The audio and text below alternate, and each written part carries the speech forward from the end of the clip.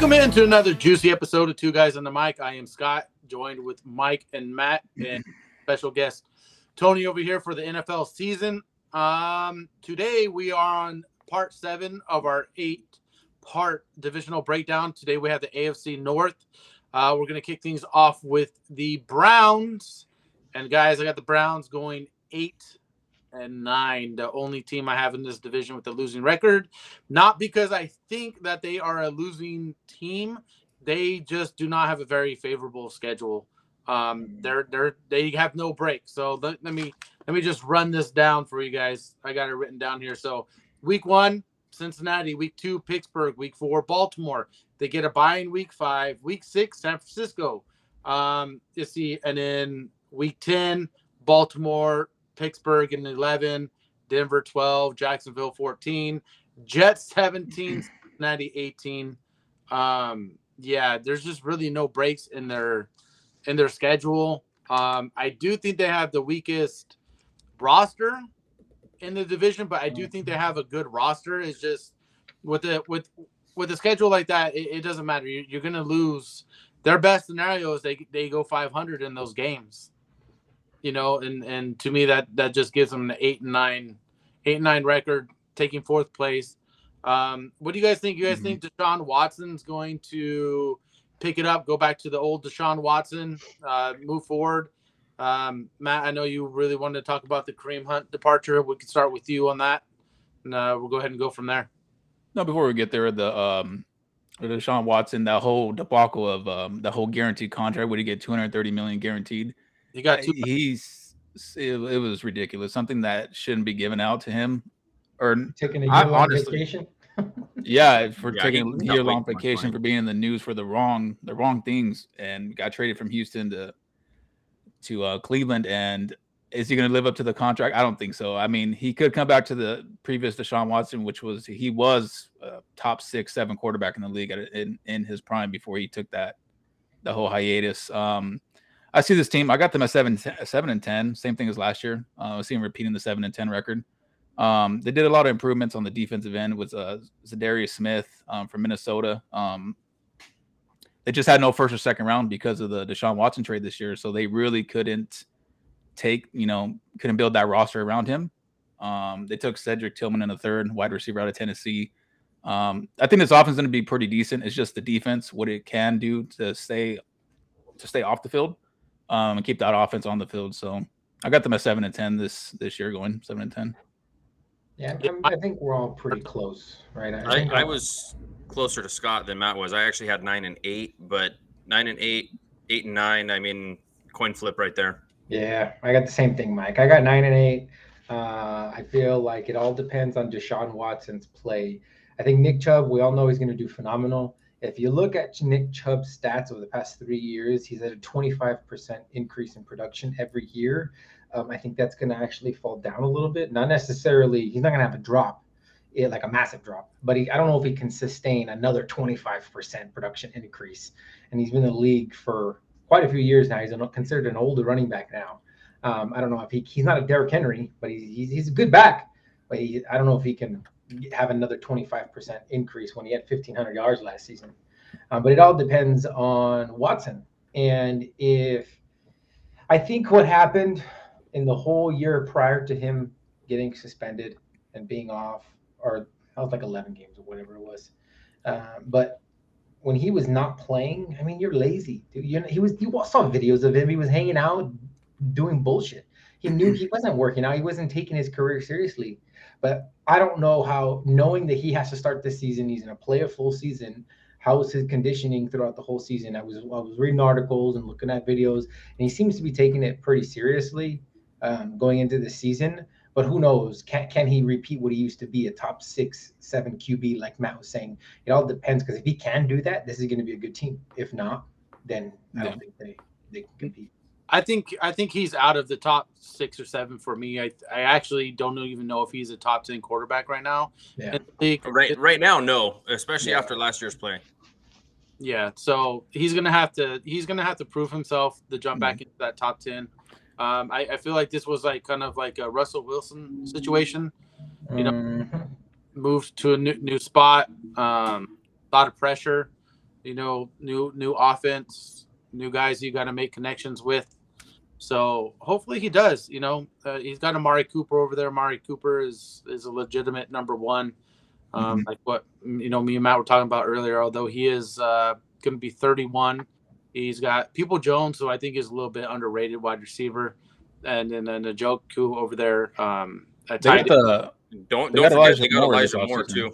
Yeah, they got to pick up Moore. Yeah, Elijah Moore's a really good receiver. Everybody forgets about the whole thing that happened, though, debacle in New York with that situation, and he falling out of the head coach's favorite spot or whatever, and it went sour. And I think he has a lot of talent. Elijah Moore had a lot of talent. His rookie year did phenomenal. I think in this offense, if he could develop a connection with Deshaun Watson, to go along with Cooper. He's already struggling. He's getting hurt. He got hurt. Yeah, he got hurt. Yeah. And so I don't know. I don't want to call him injury prone yet, but I mean he has potential to be great, but he's already getting hurt before it even matters. So I like to say he's a great pickup, but we'll see what happens if he can't. And if you look at their depth chart, if they get any injuries, they are going to really be hurting.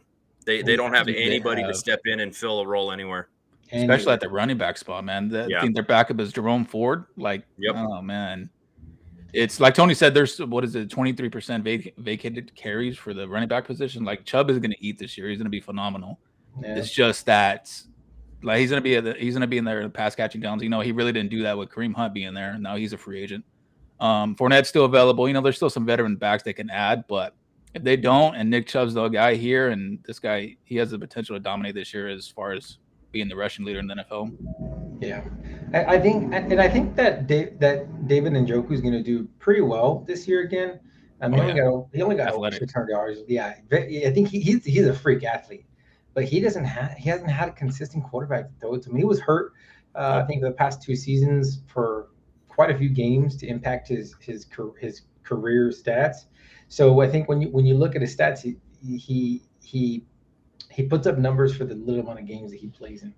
And so I think if he can stay healthy for this season and he has Watson who play at least just average QB caliber, I think Njoku will take this next step too. Well, it goes back to the defense. Last year, I believe they were one of the worst rush defenses right in the NFL. For as far as I can remember, they could not stop the run. I mean, this year they made a point to try to bolster that defensive line with Dalvin Tomlinson in free agency, a couple of draft picks. I think they drafted a couple of D linemen. They signed Anthony Walker, a linebacker. Like, they're trying to improve the defense, but I see that the defense of this team being the weakest link. Their offense, I think, can score points if they gel. Give them a couple weeks, of the season. But It's just what it comes down to is this defense, and I don't see this defense competing in this division. I only have them winning one divisional game this whole year, and it's against the Steelers in Cleveland. So that's why I have them. What they do, ironically though, last year everybody in this division split 3-3. Yeah, all 4 teams went 3-3 in the division.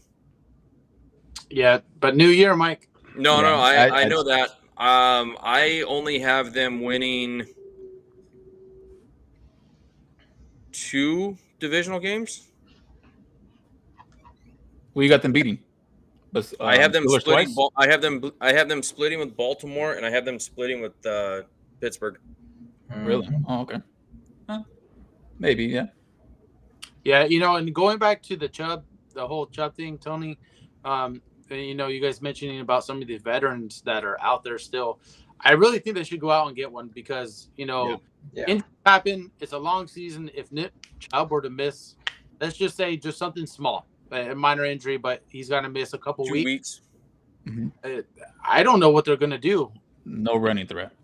Yeah, I mean, it's just they're not going to be able to run on some of these. Especially, let's just say it's like towards the end of the year. You finish off against the Jets and Cincinnati, who are both tough to run. If you don't have Chubb out there, I don't know really how good that offense can really be. I don't know if Watson will carry him. Unless he completely goes back to the old Watson, but I don't think it's going to happen. I think the offense is really going to be centered around Chubb until Watson can prove himself and prove his contract, basically. But the problem I got with that, Tony, though, is because of the teams that they played, the offenses that they're going to have to play this year. The defense if those pickups, draft picks, whatever, if they end up being like, even if they're slightly better, they need to be way better because they're gonna have to get some big stops against, because all these offenses, especially in their own division, all three of their divisional opponents have great offenses and will have no problem putting up points.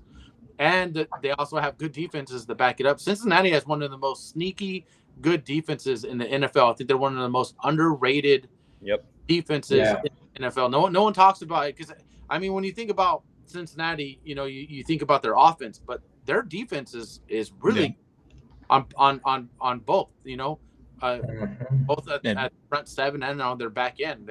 Pittsburgh too, man. Yeah, they can stop you. And they could put up points on you real quick. So well, for me, I do have them splitting with Cincinnati. I do have the Browns splitting and that's only because they play Cincinnati week 1. And if Joe Burrow doesn't play week 1, I think they can squeak out a win. Because I mean, especially because Mixon might not play either. I mean, right now he's scheduled to play, but with all that lawsuit stuff coming out and resurfacing, and now he's getting sued by the little kid's family. Hey, save it. We haven't talked about them. Yeah. But I mean, if you look at all that stuff, like they might not play. So if they don't play, I have the Browns taking that game. Yeah, I could see that happening in that situation. I could see them taking that game from Cincinnati.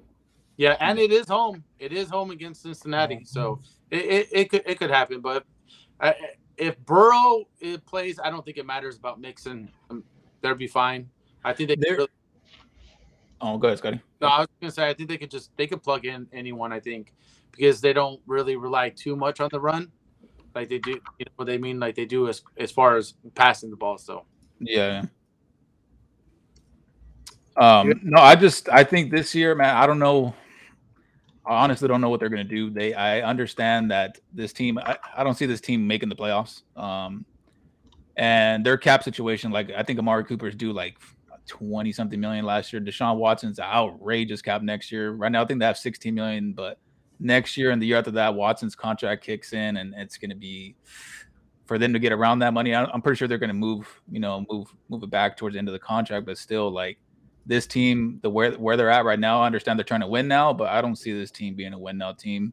I say in another year or two, they're going to have to whether reload or just try to rebuild, with Deshaun Watson at the helm and go from there. So if this is Watson's only chance to prove that contract, and if he can't do it, they get rid of him next year. It's what I was going to ask. What happens if he throws up a dud this season? But same thing as last year. But if the money is guaranteed, you can't let him walk. He's going to be so much dead cap space that they're still going to be in a bad situation. So that's what I don't like about these guaranteed contracts. Yeah, me too. You know what I mean? I wish the NFL would get away from this guaranteed money because there's no guarantee that they're going to perform to the contract. There's no guarantee they're not going to get injured. Like, no matter what way, it's a business standpoint. And me as an employer, I would say, hey, can you guarantee that if I'm paying you like a top 5 quarterback, your performance is going to be a top 5 quarterback? Yeah. You know what I mean? No, so, and this is, I'm surprised we haven't talked about guaranteed for a long time. I know we addressed the running back situation and what they're earned, what they deserve, which is fine, but that's different than guaranteed. I'm wholeheartedly, not even for quarterbacks, for all the positions. I am wholeheartedly against guaranteed money. Now, whether against is fully guaranteed or even like 75% guaranteed, some bullshit number that you're just like, what? That's the nature of the game, bro. This is your job. I don't go to my employer and tell them, hey, you need to guarantee me a part of my salary every year. Even if I were to quit right now, I would still get paid that. Like, or I would get, it doesn't make sense to me. Like, it's the nature of your game. Like, why are you wanting to guarantee? That's how I love the Patriots structure. I love their contract structure. They don't sign people to massive, fully guaranteed or half guaranteed contracts, and they make them earn their money. It's what they always did. They won 1 million Super Bowls over the past 20 years. It's just the nature of that was with Tom Brady taking pay cuts. They don't have Tom Brady no more. So. Yeah, but that's my point. Like, players need to be like Tom Brady. They don't want to be. They're opposite. No, they ain't trying to. Because we're in an era now where it almost seems like everyone's about themselves. How much I put in my bank account as opposed to what's best for the team. And I get it. You want to get paid. I understand. And at the quarterback position, it doesn't matter. because win or lose, everything gets pointed to you. You know what I mean? Mm-hmm. So you're the spotlight of the team. Yeah, and everything. There is a lot of pressure for your performance, but at the same time, if you're not playing up to par and you're asking for a certain amount of money, I really wish teams would tell these guys go kick rocks or find something else. Yeah. But that's the whole point. Like that, I guess that's the stigma now, right? I mean, we say it all the time. When somebody gets a massive contract, it's like, okay, well, they're not going to perform well anymore because they don't have to. They get this massive contract, massive guaranteed money. I'm getting paid. What's it matter what I do? I'm getting paid. Why am I going to kill myself on this field for? There's no love for the game anymore. We could say the same thing for Watson and the other quarterback in this division with Lamar Jackson. But like I said, right this year his cap hit is only 19 million. Let's just throw it there, 19 million. Next year it balloons $63 million. Oh my gosh! It goes from 63. That's what I was telling you. I was reading a couple articles. It goes to 63. After that, 25. It goes to 64, then 65. What's the cap space next year? Their dead cap. They can't. I don't know. They're gonna have to move some numbers around. There's no way that they're gonna pay that guy $60-something million. They're gonna have to rework that contract or something. So his dead cap for next year, $200 million. The year after that, $136 million, and then $72 million in 26. They could get out in 27 of a dead cap of 18. That's what I was saying. It was such a bad contract. It's a bad contract. They have handicapped themselves, or not handicapped, but they have handcuffed themselves for the next 4 seasons. Mm-hmm. It's not. Wow, if I'm Deshaun Watson, I'm sitting fucking pretty, bro. I'm not doing shit. That's what I'm saying. This team is gonna be. They will not be able to afford Amari Cooper next year. It's gonna be in a bad way. Yeah, no, not with 60-something million. Well, he'll restructure. You know, money's gonna get moved around, backloaded, and all that shit. But how are you gonna backload it? It's already backloaded. Well, you can restructure and backload it towards like the year 27. His contract ends in 27. And what's the cap hit in 27? $8 million. But they can backload. But that helps you out next year. You're screwed the year after that. That's what I'm saying. So this team they're built for win now, but they're not gonna win anything. No. So ever. Yeah, they're going to be in a flux for a while. Built to win for years. A lot of these ready to go. They're pretty much married to Deshaun Watson without signing a prenup. They're stuck in marriage. So that's their problem. But now we know why they couldn't afford Jadeveon Clowney. He's a free agent. They lost him. Yeah. Yeah, but you know what? He's been kind of a bust for what he's supposed to be. So it will not end happily. No, but all right, guys. I think you talked about the Browns long enough. Let's move on. Move on to the Steelers here. I got the Steelers going 11-6. Ooh. I do think the Steelers have probably the easiest schedule of the 4 teams in the division. They've never had under a 500 record with Mike Tomlin as head coach, which is something that I think needs to be talked about a lot more because that's a really good feat. But one of the things that they have to their advantage in the schedule, so 2 of their road games, right? At Indy, at Baltimore are both to be determined. So regardless of that, it's going to be an away game for both teams because it's going to be whether it's going to be in Europe or whether it's in Mexico or whatever. Yeah. So what are you guys laughing about? I didn't. Nothing. No, we're just nothing. No. Back to your comment, Scott, about that whole Mike Tomlin. And can you believe the man's never won Coach of the Year award? Yeah, he's never won Coach of the Year award, and it's a shame because great coach, man. I mean, the teams he's had to deal with, even with Big Ben there, we all saw Big Ben at the end of the twilight of his career. It's just he wasn't himself. He could not move. He could not throw the ball. He had no arm strength, and he was just hurting the team. And he still ended up 500 or better. Never had a losing record. And I think he's been there for 10 years, something like that. I don't know how many years he's been there, but it's phenomenal. Great coach. Amazing. I had them at 10-7. That's where I got them. Yeah, I got them at 10-7. They added. I mean, I know they had on the offensive end. Totally different than if he's over. No, I'm not totally different. I think they're low. I'm more with you, Scott. I think I'm more with you, Scott. We're low on the wins. Oh, okay. Yeah. I have them at 12-5. I actually have them taking the division. I think. Bookmark this shit because I have them. So I have them 12-5. I think that Kenny Pickett is going to have a above average season. I won't say he's not going to have a elite season, but he's going to learn that he's going to be better than he was last year. He didn't have opportunity, right? They didn't have a chance. They were like in and out of quarterbacks, and Pickett didn't really do that well. I mean, he has to learn. He still has a lot to learn, and I think he's going to learn. And I think he's going to do average at best, or if not better this season. He won't be elite, but Pickett's going to do great. That's my personal opinion. And I believe there's two key weapons that are going to explode this year. And I think that George Pickens is going to dominate that field. And it's because of one stat alone that made me feel like he's going to dominate. And that's because Pickens will go off. So Pickens, he had 800 yards last season.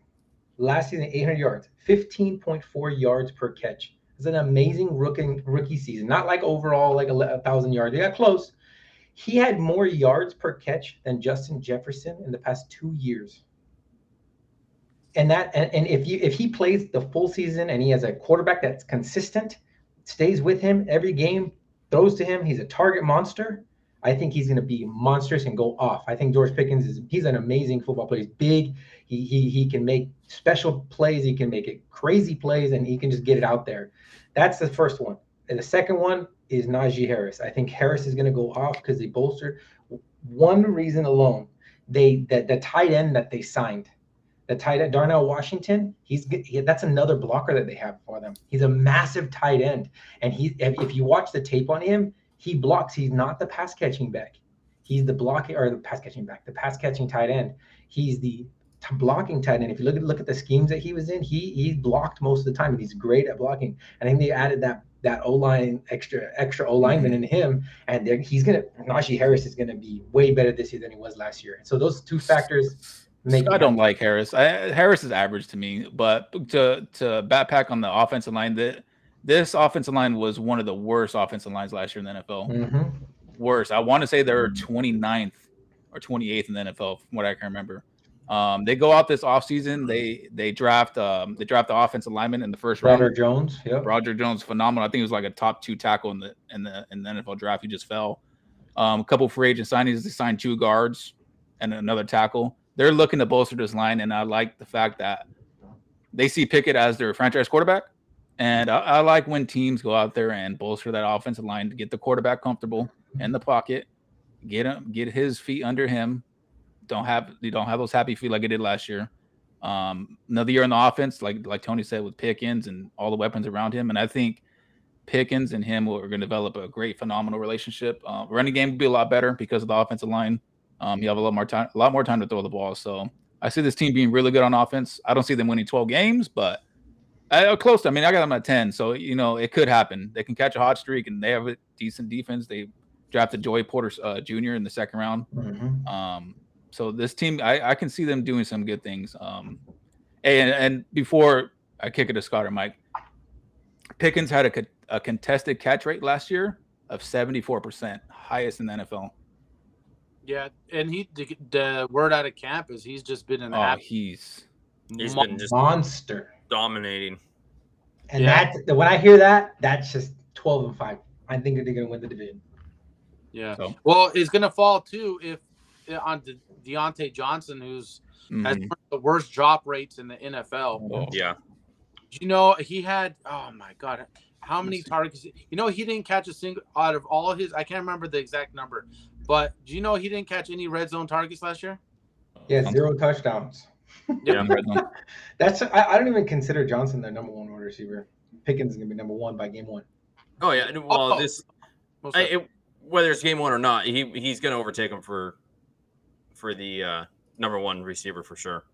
But I can say I can see what you're talking about, Tony, with Najee Harris taking a step up. With upgrading the offensive line, drafting a blocking tight end. He was exactly what Matt said, middle of the road running back. He was ranked 15 in total yards. He barely cracked 1,000. He was at 1,034. His yards per carry were only 3.8. It was putrid. It was horrible, man. It was horrible. The offensive line, yeah, but for some reason, Scott, Jaylen Warren. Correct me if I'm wrong. Offensive line. Warren's going to be something. He rushed for over 6 yards a clip behind the same line. tell me. If you watch Najee Harris, he doesn't have good vision. It's not the offensive line play. Yeah. Watch his vision. He doesn't have good vision. He doesn't have good patience. He just pretty much takes the hand off and runs to his offensive lineman, falls over, gets a couple yards. I watched a couple of Steelers games last year. Warren had a 4.9. Yeah, it was 5. It was pretty elite, man. That was Scott saying Najee Harris is just like Trent Richardson. I was just gonna say that he reminds me of Trent on some carries. That I see the hole. I mean, of course, we're not football players. We're not athletes on the NFL field. Well, I'm an athlete, but but we're not. We're NFL running backs. You can see the hole on TV. I'm sure the guy can see the damn hole in front of him, to his left, to the right, a couple of yards. I don't know if it closes too fast on him. It's just I don't see his vision being elite. He has the tools to be. You got to learn to cut and hit the next hole over. The eyes is what worries me. I think Jaylen Warren could be something. I think Harris is going to be a lot better, for sure. But I don't see him being in the upper echelon of running backs. He's going to get plenty of touches to prove it because he's a pass catching back. But as far as the rushing attempts, he's going to get the goal line carries over Warren. But in between the 20s, I see Warren getting worked in here a little bit. Yeah.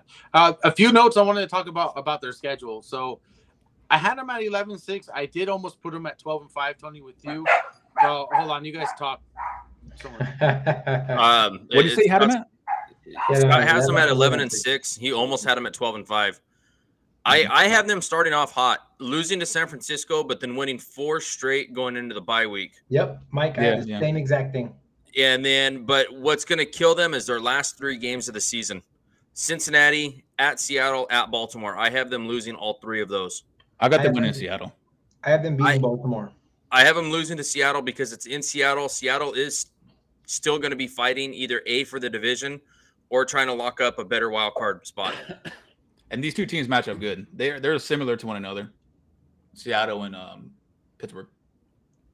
Now I have them winning. For comparison, I have them winning the 3 games before that: Arizona, New England, and Indianapolis.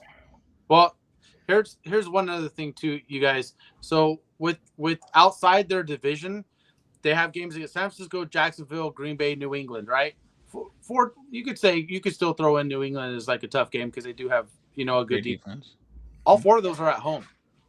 Their only outside division game that's tough is at Seattle. Everything else is at home. But after their bye week is in week 6. After their bye week, they play 3 or 4 divisional games on the road. That's tough. That's not what you want on the back end of your schedule. You would want that flip-flop. So they play Cleveland at home week 2, Baltimore week 5. They play at home. They need to win both those games. Those are absolute must-win. I have them winning both of them. Yeah, they can't even go 1-on-1 on that just based off of some of the teams they have in the second half that they have to play.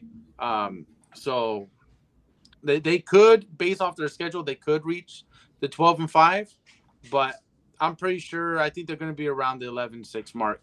I just don't have them quite as good as Baltimore and Cincinnati. Just a hair under, but that's where I have them. We're around there, 10 to 12 wins. Not bad. That's a good season. Great season. It's going to be interesting. This division could have 3 people going into the playoffs. Yep. There's a couple of divisions that can have 3 people. If this division goes their whole way, all these teams I think have a winning record in this division, man. Yeah, I really think. But even at 9-8, I don't think Cleveland makes the playoffs. No. He's just saying saying winning record. Yeah, it's possible. Yeah, winning record. Yeah. The problem is that the AFC is just stacked. It's crazy. It's crazy. Outside of the AFC South, I think all these teams could end up having 3 teams with winning records. It's a cutthroat AFC. Yeah, it is. It's gonna be interesting. It's just I don't know. It might come down to in these divisions. Healthy. Health. That's what's really gonna come out. But you guys got anything else you guys want to add? No. Pickens. I checked him in Dynasty, so he needs to. Yeah. So, anyways, we'll move on to Baltimore. Baltimore. I got Baltimore 12-5. Got Baltimore 12-5. This is going to be Lamar Jackson's opportunity to prove that he is more than just a runner. I'm expecting J.K. Dobbins to be healthy.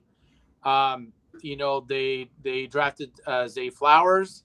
They signed Odell. Now Odell Beckham is not, what he used to be, but he's still Odell. I didn't say it. You know what I mean? Yeah, he's got Mark Andrews, who's a top 3 tight end. They got weapons everywhere on this offense. Odell's also coming off of ACL. Top 2 tight end, sir. Huh? Top 2 tight end, sir. I give him top 3. I think you can argue him, Kittle, and Travis Kelce, based off of what they all bring to the table, are top 3. Dude, Kelsey's number one tight end in the NFL. I don't give a shit. Yeah, that's what I'm saying. Yeah. Kittle's stats may not necessarily be up there, but we're talking NFL that he does on the field too. I always think fantasy. You can I'll give you that.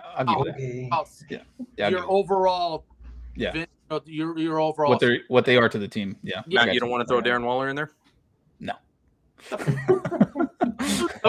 I can the fuck, dude. Darren Waller. Oh my god. Anyways, all right, good. But yeah, now that Lamar Jackson threw that big fit, guys, do you think he's going to go out there and earn that contract? Because this is one thing I have against Lamar Jackson. Sean Watson 2.0. He is a great regular season quarterback, but come playoff time, his flaws come out to play because he is just not – he can't pass good enough to get Baltimore over the hump. And that's the problem I have with him. He's not – I've seen him miss some throws where I'm like, dude, like as an NFL quarterback, you got to be able to make those throws on a consistent basis. And he has some of those issues. So, and also they finished the season at Jacksonville, at San Francisco, home against Miami, home against Pittsburgh. 4 playoff teams is how you're finishing off the season. Yep. We're going to see what's going to happen. I don't know if they can go into Jacksonville and then fly all the way across country to San Francisco and beat San Francisco as well. That's tough. That's tough. Mm-hmm. So Scott, I have them going 10-7. Not exactly what I have, Matt. I have them going 10-7. Still well, but not. They're above 500. Just not anything that's going to blow anybody away. And it's because of why is his name sleeping in my mind? You just said it. The quarterback. I don't know why I don't remember. Lamar Jackson? Jackson. I don't know why it wasn't sleeping in my mind. I don't think he's going to play well. He got that fat contract. He's going to relax. I mean, his moniker is running. He's a running back in a quarterback's position. Got to run 700-some yards every season, and they're out there telling people, we want him to pass more. He's not a great passer. So what do you benefit from making him do that? So I don't think that's going to work out in their favor. I don't know if it's going to work. I got them at 11-6. So we're all around the same wheelhouse. Got them going at 11-6. You said 10-7, right? 10-7. I have them 10-7. Back to the Lamar Jackson, the contract. Yeah, it was warranted. I understand. He's a franchise quarterback. I mean, they're rare. They're hard to find. If you have one, you got to pay the man. I mean, It is what it is. It's this climate in the NFL. You got to pay your quarterback if you have one. He's great. Like Tony said, as far as being a great passer, they fired Greg Roman, their old offensive coordinator. They brought in Ton Monk, and this guy, he loves to throw the ball. So now the Ravens are putting the ball into Lamar Jackson's hand and say, hey, we paid you like a franchise quarterback. Now you need to get us to the promised end like a franchise quarterback through there. Go ahead, Scott. And we'll see if he's gonna deliver on that. I mean, I've seen a few throws that he against Miami last year. I mean, Miami was getting that game against the Ravens in Miami. It was just a fucking throw the ball over the field. And what do you have, like 4 touchdowns, like 300 something yards. I mean, we've seen him do it. Back and forth. We've seen him do it. I don't know if he's going to throw over 600 times, and that's going to be interesting. I don't think he hits 600 pass attempts. But this offense is good. Like Scott said, they brought Odell Beckham. I mean, rumor has in the offseason he was looking to retire. They brought him in. I honestly think they overpaid for Odell and his services. What do you get, like a 1 year, $15 million? Yes.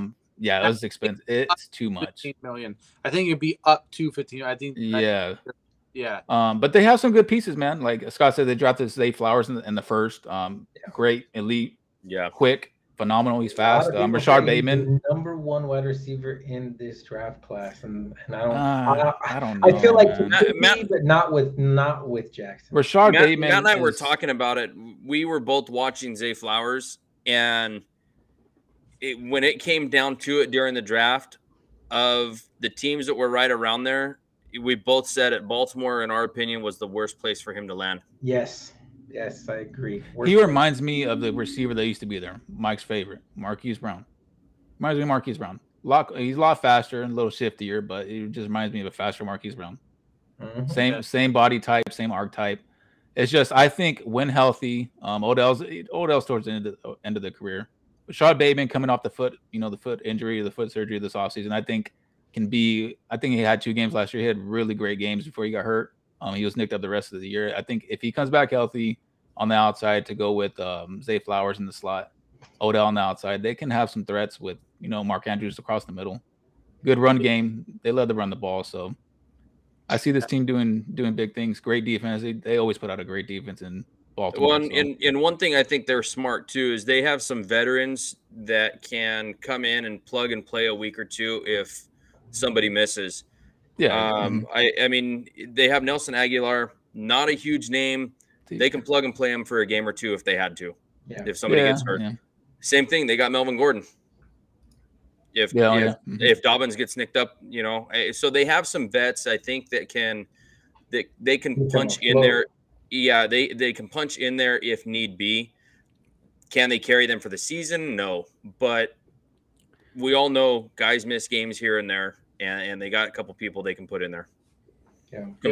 Compare them to, say, who the Browns have behind their starters. I don't think they wouldn't be able to do that. Go ahead, Scott, because I know that when we try to talk, when you try to talk, it cuts off. Let's say that this team on offense is the most talented offense that he's had his whole career.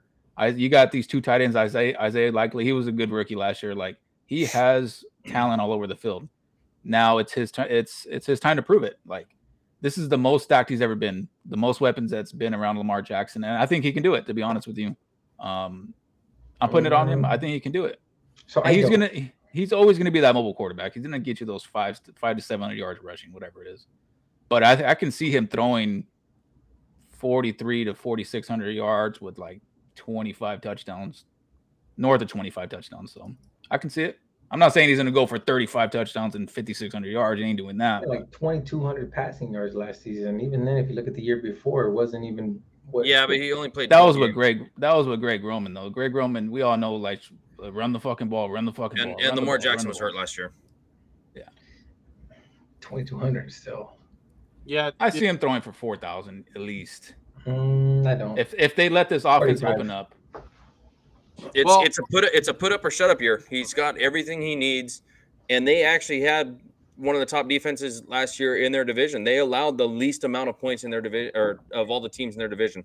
Okay, well let Scott come in and defend his man. No, I'm not. I wanted to go back to the Greg Roman thing. So Greg Roman was offensive coordinator during the Harbaugh era, and of course you had Kaepernick. He pretty much is like a Lamar Jackson replica, and the problem with their offense is like what Matt said. They would run it. They could be down. They could be in the third quarter down by 20. He's still trying to run the ball. And the problem with Greg Roman is he's not a good pass throwing scheme offensive coordinator. He doesn't have. Yeah, he doesn't. He just the plays. Sometimes you're like, what is he calling right now? And that was one of the flaws during that era was, they were able to run the ball great underneath, what he was calling. But come throwing. So it is going to be interesting to see if Lamar Jackson can throw the ball like what you guys are saying. Now, Mike, it's not a put up or shut up because they already signed him to the contract. No, I don't mean it as in put up or shut up, but it's like, okay, you have your weapons now. You have no excuses. Well, it's not even excuses. I think we've all seen him pass. It's not pretty most of the time, right? Yeah, he makes those phenomenal passes like that Miami game that you're talking about, Matt. But, you have to be able to do that consistently, and I don't think he can. And so when you, it's not fair to Lamar Jackson either. You sign him to this massive contract, then you're going to force him into positions he doesn't like to be in. He doesn't like to be a throw passer. He likes to be a runner, a mobile quarterback. I mean, if you try to take away those opportunities for him to have that option to run, and you want him to pass the ball more, it increases his opportunities to mess it up. And if he starts messing up more, because we all know he messes up more than not when it comes to the pass. And if he messes up more, I mean, it's more of a like, I told you so, like A plus B equals C, you know? I don't know. I just feel like he's not in a good situation. And if it doesn't work out for him and they paid him all this money, it's not fair to him when people say, oh, well, he's not panning out. Well, you're changing his complete outlook as a quarterback. Like, he wants to do one thing and you're forcing him into another. His MVP year, he had 3,167 yards, 36 touchdowns, 6 picks with 1,200 rushing yards. I think if he can do that in a Greg Roman offense, I think with Todd Monken, I can see him throwing easily 4,000 yards. Easily. Yeah, but how many rushing yards did he have in that season? 1,200. 1,200. He had 3,100 passing yards. In order to be considered a good passer, you're above 4,000. I don't know if he can do that. He's not going to rush for 1,200 yards. He's not. No, I know he's not going to run for. I'm not talking about running. I'm talking about passing. If he could hit 31 Roman, he could hit 4,000 with Monken. I think he can hit 4, but that's not my point. I don't think you're. But what's he going to be running? How many yards do you put him out rushing? If he hits 4,000 pass yards, or if he's trying to achieve 4,000 pass yards, that's going to cut into his rushing yards a lot. It's going to cut into his rush yards. But how does he achieve 4,000 pass yards if the 50-50 chance whether it's going to be a good pass or not a good pass? Because Tony, maybe he's developing this offense. No, I'm on Tony's side with this, because with the extra game now, 4,000 yards is not that great. That's what? No, it's not. It's 220 yards a game. But for him, from what we know as Lamar Jackson, not to be a pocket passer or to be a passer of the football, if he can get, I don't know. I'm saying I think it's not fair for him. I don't think it's fair to Lamar Jackson, because if he doesn't put up the stats that somebody in his position should be putting up in a Monken scheme, and he doesn't do well, you set him up for failure, because that's not who he is. You need to play. If you're going to pay somebody that much money, you need to play into who they are. It's just that's my. Then why go sign all these talented players, and if you're going to run the ball? Because that's what Monken wants. That's what I'm saying. I don't know. You're asking me why go do all this. I don't know. I'm saying it's wrong. I'm saying it's wrong. That's my opinion. I don't know. I don't know what they're doing. They're putting a lot of trust into him. Yeah. So. Well, he wanted the money. He wanted all the smoke. Now Lamar Jackson's got it. It's kind of like the Dak Prescott situation where he's like, well, I'm worth this much. And it's like, I don't know, dude. Outside of Cowboy fans, everyone else sees what Dak Prescott is. I mean, don't mean to talk shit on the Cowboys or, Dak Prescott. But when you sit there and you say, well, I'm worth this much, but your play isn't worth that much, now we need you to put that play. There's going to be a lot of pressure for not only for Lamar Jackson to succeed, but for the Ravens to move past. Forward. They're just constantly getting knocked out in the divisional round, constantly. And it's not because Baltimore's bad. If you go back and look at Lamar Jackson's stats, he's throwing for like $180. Yeah, that's what I'm saying, Scott. Like, you play into your quarterback's strengths, and if you cut out his strength because there's something that your offensive coordinator thinks that he wants to do, there's only one of two things that can happen, and it's pretty heavily favored towards failure. That's my opinion. I like it though. You take the running. He's going to always be a mobile quarterback. He's going to get 500 yards minimum, 500 yards minimum baseline. But like we all said, mobile quarterbacks, what happens to them eventually? They get caught. And he can scheme up something to get Lamar Jackson going as far as a pocket passer. I'm not saying he's going to be a pocket passer, but to get that completion percentage and those yards up to save him from rolling out and getting hit, I can see what they're trying to do to prolong his career. That's the challenge that Monken has. That's the challenge that he has. He is trying to develop a scheme that's going to allow Jackson to protect his quarterback, to be protected, but to be also still be who he is. Mm-hmm. That's their challenge. It might be in between what Tony says and what I say. Might be in between. Who knows? Yeah. Well, you put him over or under 1,000 yards this year rushing. Rushing under 1,000. Way under. I put him under 500. I say hits put him under 500. 500. I say hits 500-600 maybe. Last 2 years, 12 games each. He had 760 yards each of the last 2 years in 12 games. Yeah, I got him. 2020, 15 games. He had 1,000 yards. The MVP year in 2019, 15 games. He had 1,206. His lowest was his rookie season when he had 16 games and he had 695 yards. I was going to say, I'll give him about 625. To say under 500, that's huge. Well, okay, let's go now. Do you have his passing yards a year? Yeah. Well, also, hold on. Before he reads the passing yards, a lot of those seasons, all the running backs were hurt. So they had to rely on Jackson. Now that if Dobbins stays healthy, you don't need to do that. So, you don't need to do that. So it goes into what are they trying to do with this offense? If they're trying to protect him and take away his strengths because they want to open up the pass game and get that run game with the running backs who are supposed to be running the ball, not the quarterback, then that eats into his yards. So that's my point. Yeah, Mike, read off his passing yards a year, starting with his rookie year. 1,201 in 16 games. 3,127 in 15 games, 2,757 in 15 games, 2,882 in 12 games, and 2,242 in 12 games. Now, do you guys also notice a recurring thing going on right there? That he doesn't play a full season. Doesn't play full seasons. Why, he had one?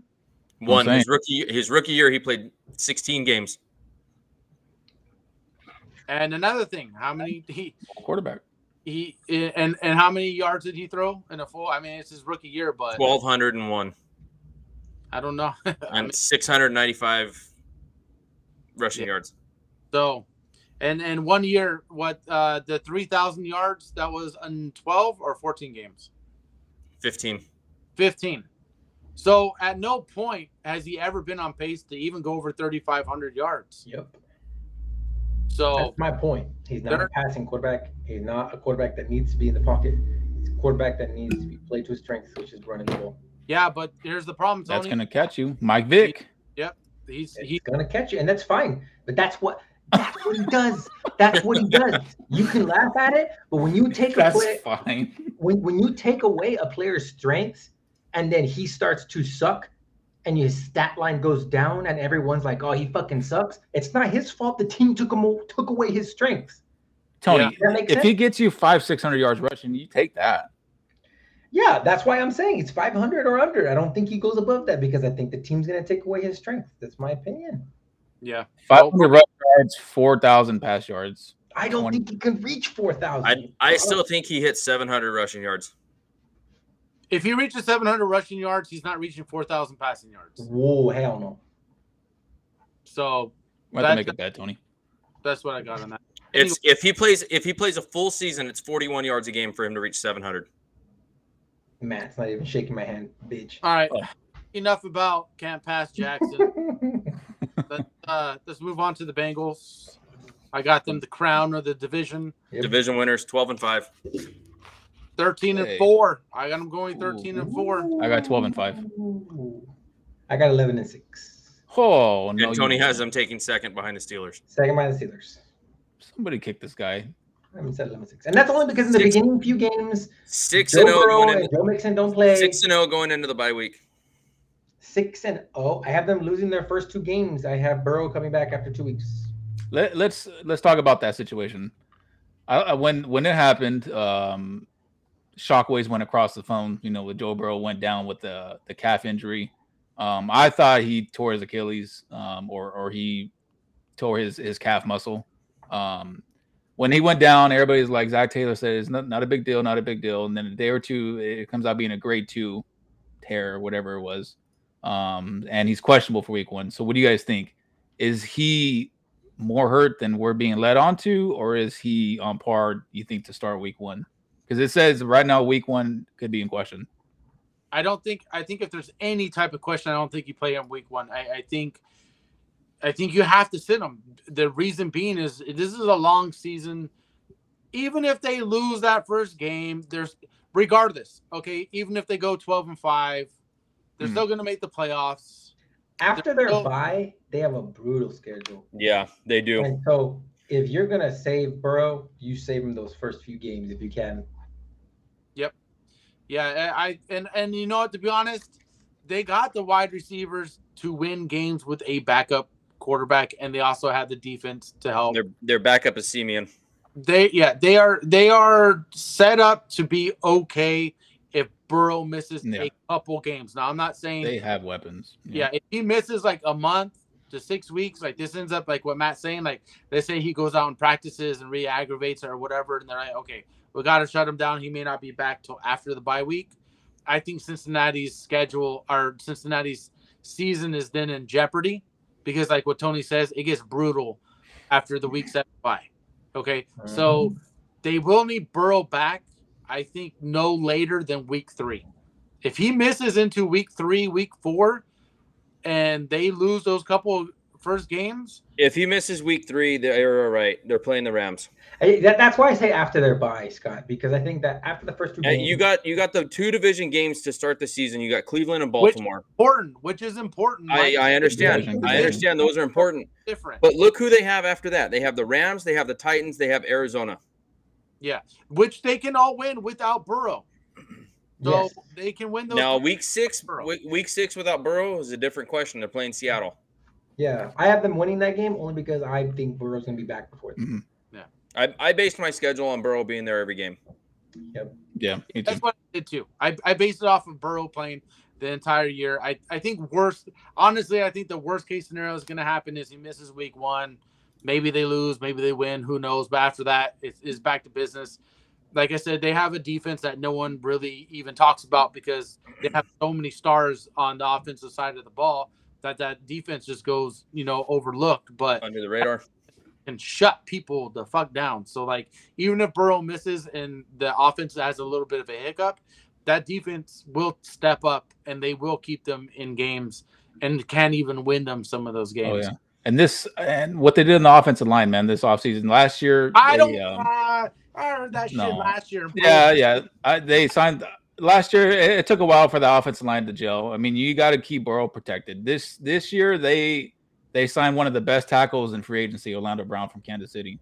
Yeah. He's a great tackle, man. That was a good signing. That's a great signing. You got La'el Collins on the right side. I think they moved him to the right. They're going to put Orlando Brown on the left. So I think that's going to be an underrated signing for Burrow. And with these weapons that he has on the outside, man, and Higgins and Chase, if he's healthy, this team with this defense, like Scott said, it's don't forget Tyler Boyd, pretty underrated. Oh yeah, he's a good wide receiver 3, for the team. But I'm talking about these 2 monsters on the outside, man, that are, yeah. I think best wide receiver trio. Trio, yeah. I think that, I agree. Best wide receiver trio in the league. Duos is that there's so many good duos. Mm-hmm.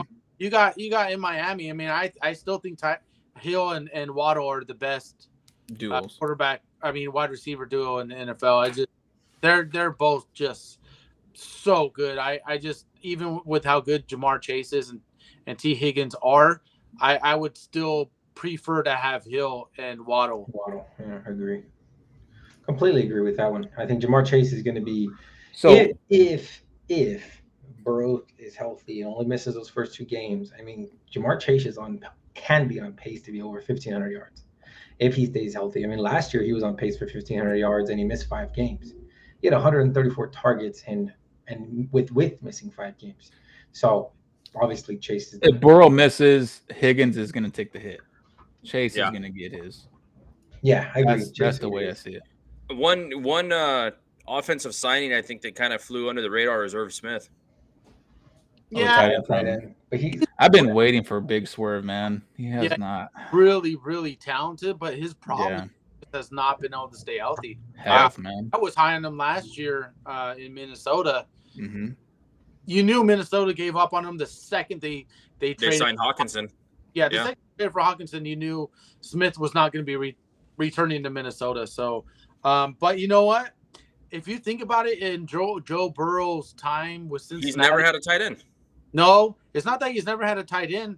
He just hasn't needed to utilize the tight end position because of the wide receivers that he's been handed on a platter. I mean, he's just been handed these guys. So the tight end position hasn't really been like, it's just not a sore mark on the team because they don't need an explosive tight end. But if Irv Smith can stay healthy, Mike, I'm totally on board with what you're saying. Like, could be a very under the radar move that could help them maybe get to the Super Bowl, if it stays healthy and they utilize them. I really thought Cincinnati was going to the Super Bowl last year. I had a San Francisco Cincinnati Super Bowl pick last year. It almost happened, but it should have been, yeah. That's a Super Bowl I think everybody wanted to see. So Chiefs. I really think here's my thing. I know we haven't talked about the AFC West, but I think if the Bengals and Kansas City played, I would take the Bengals. Well, I mean, the Bengals have actually beaten. They've been really good against Kansas City. Joe Burrow's been very good against Mahomes, and I think just they're the only ones I think really that can give Kansas City a run for their money. Burrow is Mahomes' kryptonite. Yeah, the Bills still can, but the Bills can, but they haven't gotten over that hump like the Bengals have with them. Yeah. I think you look at it in terms of like statistics, like when it comes to the Bills, there's a 75% chance that the Kansas City is going to win that game every time. When it comes to the Bengals, it's 50-50. Back and forth. That's a battle. It's a great games to watch. And as good as Josh Allen, he still makes these mistakes where you're like, you should be past those type of throws and those type of mistakes. And they have haunted Buffalo. I really believe that Buffalo not moving on has. I totally put the blame on Josh Allen's shoulders, to be honest. If you're going to beat teams like the Bengals, Ravens, I'm even going to throw Jacksonville in the mix now, and Kansas City, the first thing that comes to mind is the best quarterbacks in the league. The guys, all these guys take care of the ball really well. Even though we're talking about Lamar Jackson, not being the greatest passer, he doesn't throw a ton of interceptions. I mean, he doesn't have as many attempts as these guys, but and if the Bengals do have their offensive line figured out, and you give Joe Burrow, his whole career has been used to having to be quick. If you give him now time in the pocket, that offense could really take. He's been Andrew Luck the first 2-3 years of his career. Yeah. Luck, even though Tony hated Andrew Luck, I really Tony, you're Bengals. If you look at the draft, the Bengals didn't focus on offense right away. Their first 3 picks were defense. They don't need anything. Which it should be. Exactly. And they're like Scott said, their defense is sneaky good. Yeah, they're stacking that defense up to stop one team only in the AFC. Yes, and they now possibly can. Yeah. More so. So let's get to the offseason talk with the running back in this backfield. Behind him you have Chris Evans, Chase Brown, Travion Williams. There's no back. There's nobody behind him. They should have let Samaje Perine go. They shouldn't, but I mean, they still got veterans out there. You still got Fournette. I agree with Tony, but what happens is teams start signing these veterans, and they have.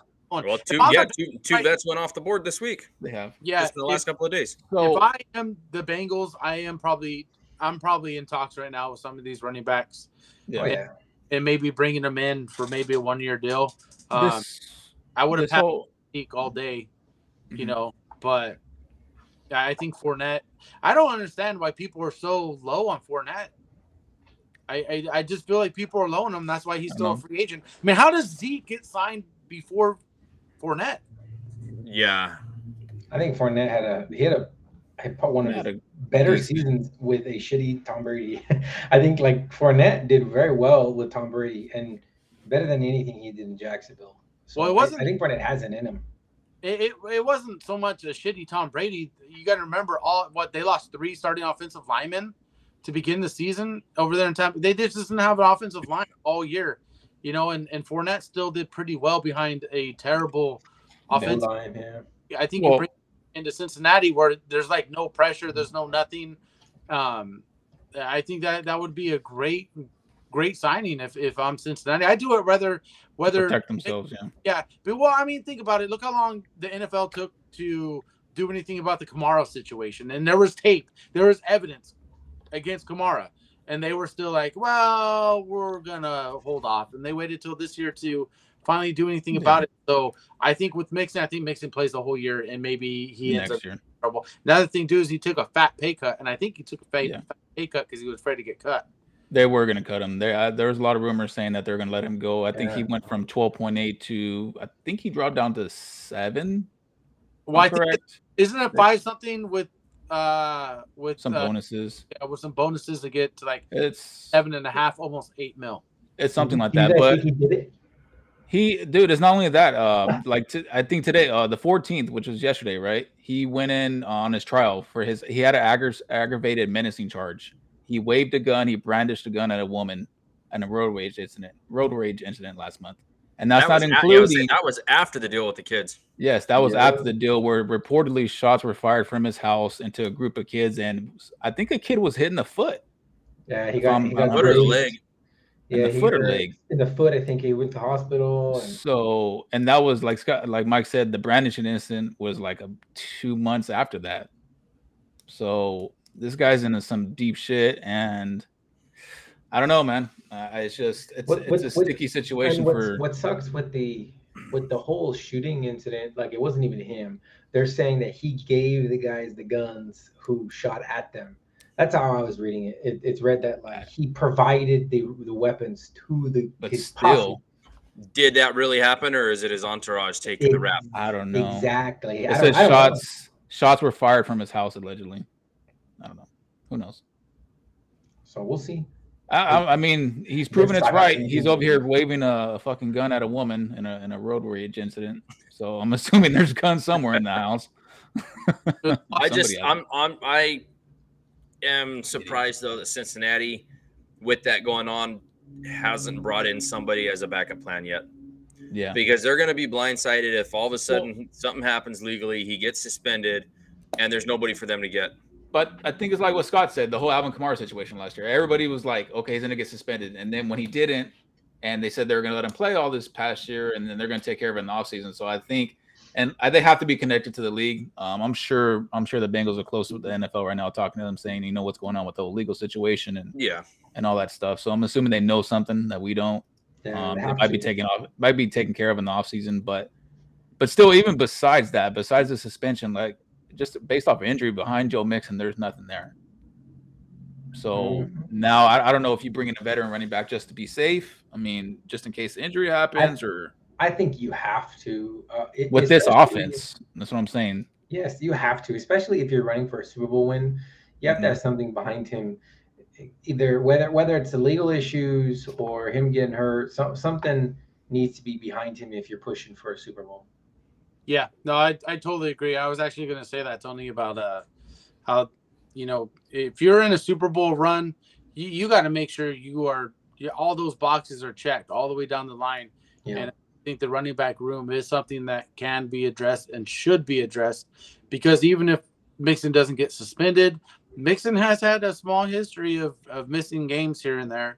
And, you know, it only takes one hammy, you know, which – you know, I'm not trying to jinx anyone, because I actually do have the Bengals as the number 1 team in the NFL right now. I think top to bottom, I think they are the best team in the NFL. I know 49er fans are probably like, how can you wear that hat and say that? But, you know, I'm a realist, and there's a lot of question marks as to how Brock Purdy's going to do in his sophomore year and everything. So I don't think you can put the 49ers ahead of the Bengals. So right now, I have the Bengals even ahead of Kansas City.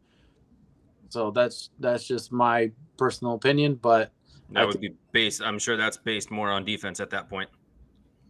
It's not so much. I mean, realistically. Well, you're saying overall. Yeah, I mean, do you really put Joe Burrow that far behind Patrick Mahomes? No, that's what I'm saying. The offenses are not that far apart. So then at that point, you go look at the defense aspect, and Cincinnati's defense is by far better than Kansas City. Yeah, and I agree. If you look at the divisions, you know, the AFC North is a much rougher. I mean, these teams. I mean, when you think about Steelers, Ravens, you think of like teams that go out there and hit. You know what I mean? That's just hard hitting teams. Even the Browns, for being so shitty for so many years, like they were, it's their hard hitting defenses. Yeah, and I mean Kansas City. I mean the Chargers, as much hype as the Chargers get every year, they're always a disappointment at some point during the season. They always got a huge injury or two. They get to play the Raiders twice.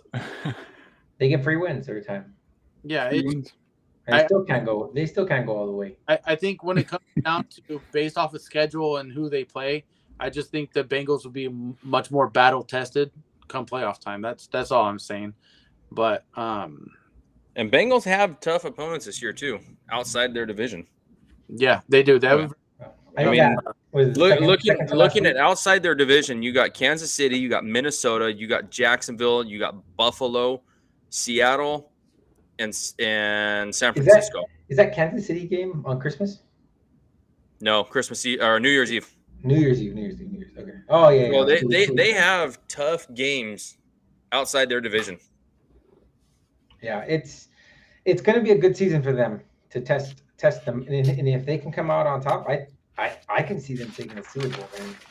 If you think about it, they have a playoff game. I still have the Steelers taking the division. That's I think they're going to be a great team to watch too. If you think about it and you look at Baltimore's schedule, they got a playoff opponent pretty much every other week. Yep. Yeah. So, anything else you guys want to add? Yeah, I'm just reading this right now. Who was high on the Browns? Who had the Browns winning 10, 11 games?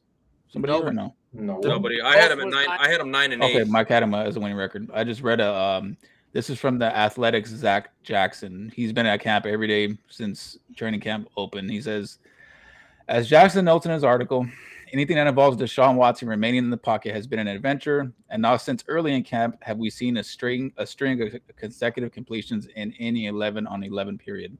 Oof. He goes on to highlight the overall lack of consistency of pass attempts over 10 yards. Yeah, that's not good. It's not good. So we'll see. Yep. I don't think he's going to be. But that offense though too can also run through Chubb. If he's struggling against their defense, if Deshaun Watson is struggling, Chubb can carry that load. Man. Not far. No, not against division opponents. No. Look. Cincinnati, Pittsburgh, Baltimore. Obviously, they play them twice. You got to play San Francisco. They're one of the best teams against the run. All right, Jacksonville. They're not the greatest against the run, but they're still going to have show up. Well, but their offense is going to put up points. Yeah. Jets. Denver's always got a really good defense. Like they are going to play teams that have both good offense, good defense. And what happens if they can't complete passes on? Let's just say you stop Chubb, first down, and it's 2nd and 8.